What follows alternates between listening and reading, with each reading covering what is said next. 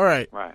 So I do want to thank you again for being on the show. You were known as the man who revolutionized the pit stop, and that was back when you were with the Rainbow Warriors, my personal favorite team of all time, and I know everyone listening that knows me personally knows how much I love Jeff Gordon. So this is actually pretty incredible for me to be able to talk to you, somebody who helped build the career of the man that made me want to go into the sport. So in a way, you helped me find where I wanted to go and end up, because I do want to be a crew chief later in life. So thank you for that. You're welcome. So, as I just mentioned, you're known for revolutionizing the pit strategy, where you brought in professional athletes that focus primarily just on pit stops. What gave you the idea to focus on that area versus getting, more top speed out of the car? Not that you didn't focus on that, but what made you think of the pit stops as the key area to focus on? It was one of the key areas. It takes a lot of things to win races. You got to have a good driver, good cars, good pit stops, good engines. So, we broke that stuff down and focused in each area. And all we really did was take, the Wood brothers are really the guys that created the choreography and how to do a fast pit stop. Everybody else has pretty much just been building on the idea that they've had since the 60s. And we just decided that one of the big things that we could work on was training the people, because at that time, guys were spending a lot of time working on the cars and not a lot of time on pit practice. And we just thought if we could get people that were in good physical condition and could practice a lot more, they could be faster, and we could gain a lot more spots on pit road. And so that was still a relatively new concept then. And it's pretty much everybody does it now. But back then it gave us a good advantage. Right, it absolutely did, and that was one of the turning points. Not that, well, I suppose NASCAR's had many turning points, but that was definitely a big one where, what was seen as sort of a hassle during the race, you turned to your advantage, which is pretty incredible. Yeah, but I think that's what racing's about. You've got to find you look for an advantage and you capitalize on it, and then, pretty soon everybody else catches up to you. Yeah, exactly. I agree with that fully. So, I actually have met Jeff Gordon in the past, and my experiences with him have been nothing but fantastic. I've seen him as one of the nicest men in the entire world. I was down at Daytona in 2012. We wandered into the garage area. My mother, father, and I, we kind of just wandered in because the guy at the gate let us, and I wound up meeting Jeff Gordon and talked for 10, 15 minutes, and I remember this at the end of the conversation. He looks at me, he says, "Well, it's been really great talking, Jeff, but I got a team meeting to get to." And I was like, "Oh, when's it start?" Me, 13-year-old me. I'm like, "Oh, when's it start?" About 10, 15 minutes ago. And even 6 years later, I still remember that time where Jeff Gordon went to a team meeting late just to talk to a fan. So what's it like working with someone like that? Is he, I'm trying to think of the best way to phrase it. Is he just like that, like the story I just described, as much to the rest of the team as he is to the fans, or? I don't work with Jeff that much anymore. Well, right. But, in the times that I worked with him in the past, he's always been very aware of his fans. And Jeff's a good guy. He respects his team. He respects his fans, and I think he tries a balance between doing both of those things. Sometimes at the racetrack, it's not really easy to pay attention to the fans when you're trying to get your car going faster. And again, when you've got crew chiefs and engineers and sponsors that demand a lot of your time, it's tough. But Jeff always seemed to do a good job balancing that, and Jeff Gordon is just a good guy. Right. I've always wondered about that, how he is behind the scenes, because, a lot of people will say, "Oh, the fans are what drives the sport, so the drivers, need to put on a show." But I've always found that when you meet the drivers one-on-one is where you realize who they really are. So that's actually pretty good to know that somebody who worked with him extensively in the past thinks he's such a great guy as well. So you've also done many projects outside of NASCAR. So do you want to give us a quick rundown of all those projects you've worked on? I know cars, movies as well, but what other projects have you worked on outside of racing? Sounds like you didn't do your homework. Excuse me? I said, it sounds like you didn't do your homework. Oh, no. What did I miss? No, I said, what on for me listing the projects? I've done a bunch. We've built some custom cars. We did a television show called Americana. Been working on some things with NBC Sports. We did have a small part, and we consulted on the Pixar Cars 3 movie. Right now, we've built kind of a concept car called the Ghost that's going to travel around the country, running different events with some different drivers. We're currently restoring lots of vintage race cars. Our cars have been shown at some of the top shows in America. So, right now we're doing a lot of different things. So it's one of those kind of stories that's still trying to figure out what I want to be when I grow up. Man, that's a great way to put it. And boy, man, I didn't do my homework. Wow, that hurt, I gotta say. Well, I was like, wait a minute, why is he asking me what I did? He should know what I did. No, I can't blame you. You're right, I did. See, if you want to be a crew chief, you got to be prepared. You know what? I'll absolutely remember that. I do know one interesting thing though. So, you are married to Miss Erin Crocker, and she's actually from the same hometown as I am. She's from Wilbraham, Massachusetts. So wow, small town. We're actually then you're close to Stafford Motor Speedway, and we're going up there for the Spring Sizzler, where I'll be the Grand Marshal, and we're going to take some of our vintage modifieds up there. So we will be back up north there in April. Really, I've been to Stafford many times. What time in April is the Spring Sizzler? I think it's the 28th, 29th. I could be wrong on those dates, but it's definitely that weekend. That is in the middle of finals week for me. Otherwise, I would most certainly be there. I've been to Stafford many times. Oh, I love that place.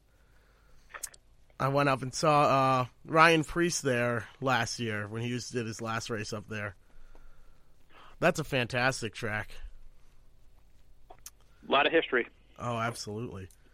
So I suppose to bring the topic back around, you were recently inducted into the Hall of Fame, and for one thing, congratulations. I'm sure you've heard that 1,000 times over. But that's just such an incredible achievement, honestly. So what does that feel like, being honored as one of the first in what will be a long tradition of the Hall of Fame? Well, I can tell you that it's a very humbling feeling, to be even have your name mentioned in the same name as many of your heroes and people that are absolutely the legends of the sport, and to be honored by your competitors and by your peers. It's really a good feeling. You win a race and you get to celebrate that for basically 5 days before you get back to the racetrack.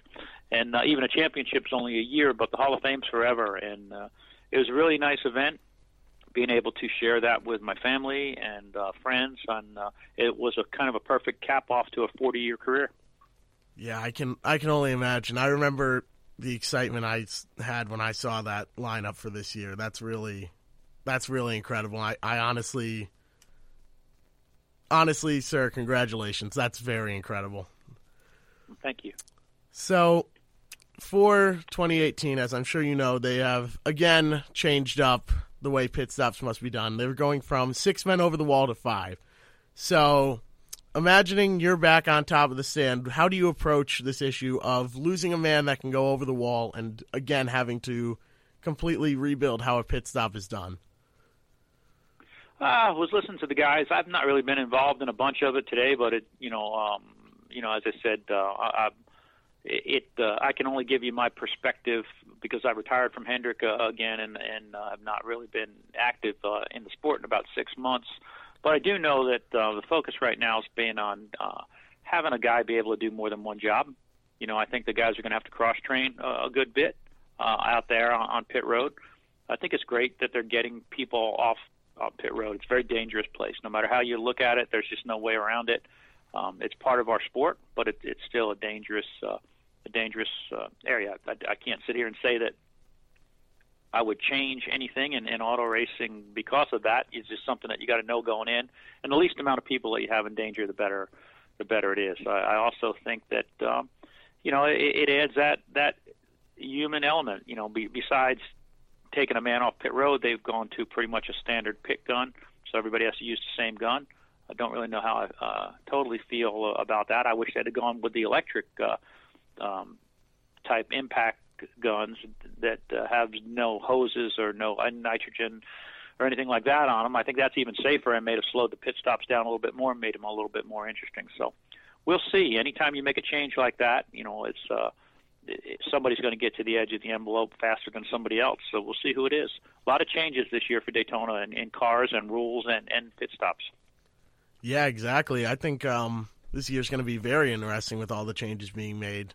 They've got, the new Chevrolet body moving to the Camaro, a whole new front end on that car, which is incredible.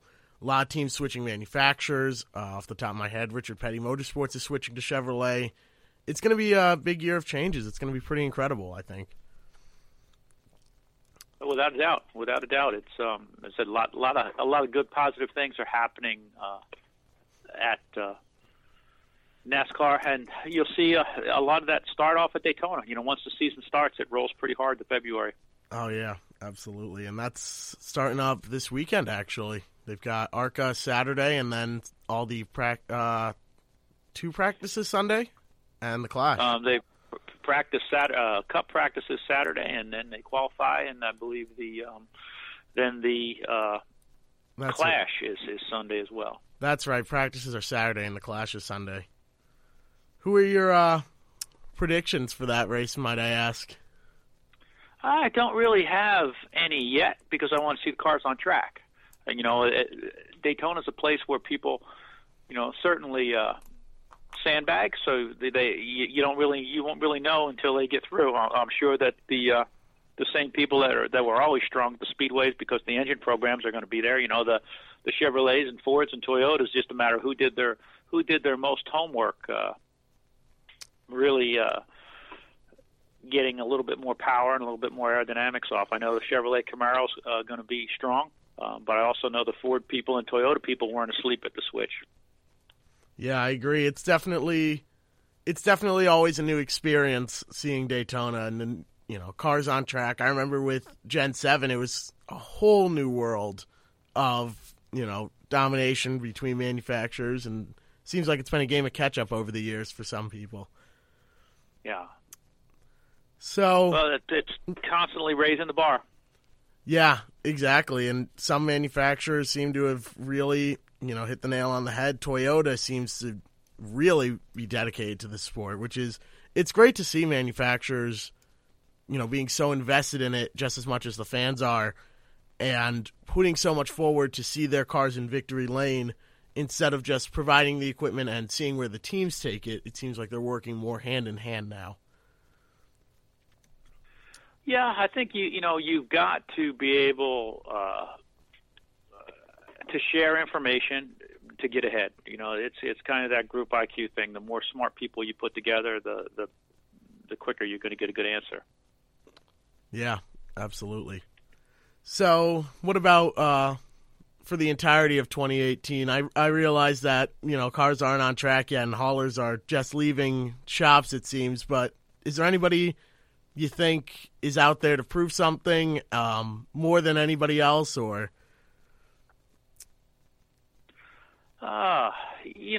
Again, I can't speak from people on whether they got something to prove.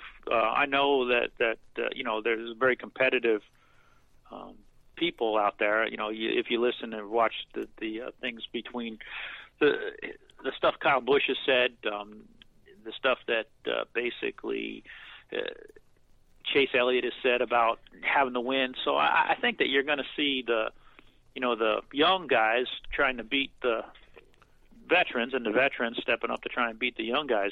We've also heard, Kyle and Brad Keselowski weren't really getting along. We've got some new guys coming in that, like William Byron and Alex Bowman, they're coming in. Eric Jones needs to, he's moved over to the 20 car. So I think that those guys all, are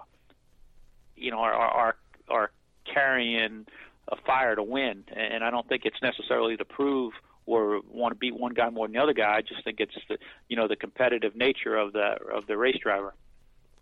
Yeah, I agree. And like you mentioned, William Byron and Alex Bowman moving into the Hendrick shop. Alex Bowman did a couple races 2 years ago, and William Byron seems to have just shot straight to the top through the Xfinity Series. How do you see those guys doing going into a series at such a level where they're now at a top-level team that is competing for a win every week? Do you think we're going to see a situation like what happened with Chase Elliott, where he was thrown in, did very, very well at the start, getting a pole, very nearly winning at Charlotte during one of the races there, but not being able to come out on top, finishing second quite a bit? Or do you think they're going to be able to push forward and get a win in their first season? Not to say Chase Elliott didn't have a fantastic season. He's certainly a fantastic driver and, started to stand up for himself more at the end of the season. But do you see them getting a win in their first season in Hendrick cars? I do. I think both those guys are extremely talented. William Byron has proven that. I think Alex Bowman is a guy that people are going to hear a lot more about in the future. I think he's one of the best-kept secrets in the garage area as far as talent and ability and desire. I think, I know the kind of cars that Hendrick puts on the racetrack, and again, with a new Camaro this year. So I expect all of those guys to get to victory lane, quite honestly. I think this is going to be another year where the Hendrick cars, all four of them, go to victory lane, because you can't forget about, there's a guy that works over there named Jimmy Johnson that's won a few races too. So I think that they're, I think they without a doubt, I'm confident that Chase Elliott is going to go to victory lane this year, and I'm also pretty confident that, or won't be surprised at all if the other two guys are right there with him, and that Jimmy Johnson is going to be in the hunt for the championship. So we'll see, but obviously a lot of these questions are going to be answered. I guess about what noontime tomorrow or whenever they hit the racetrack, we'll find out. Yeah, we will find out. But you've heard it here, folks, first on Wiley Radio. I wouldn't say very bold prediction that all four Hendrick cars are going to wind up in victory lane, but we've heard it here. I agree fully, to be quite honest. I might be slightly biased, but I truly believe that it's going to be a great season for Hendrick. Well, me too. Well, I've got to jump and go back and finish this car that we were working on building this morning, and we'll see how well my predictions did, but really appreciate you having me on. Thank you. Yes, sir. Thank you so much for being here. We really appreciate it. Have a fantastic day. Thank you. Bye.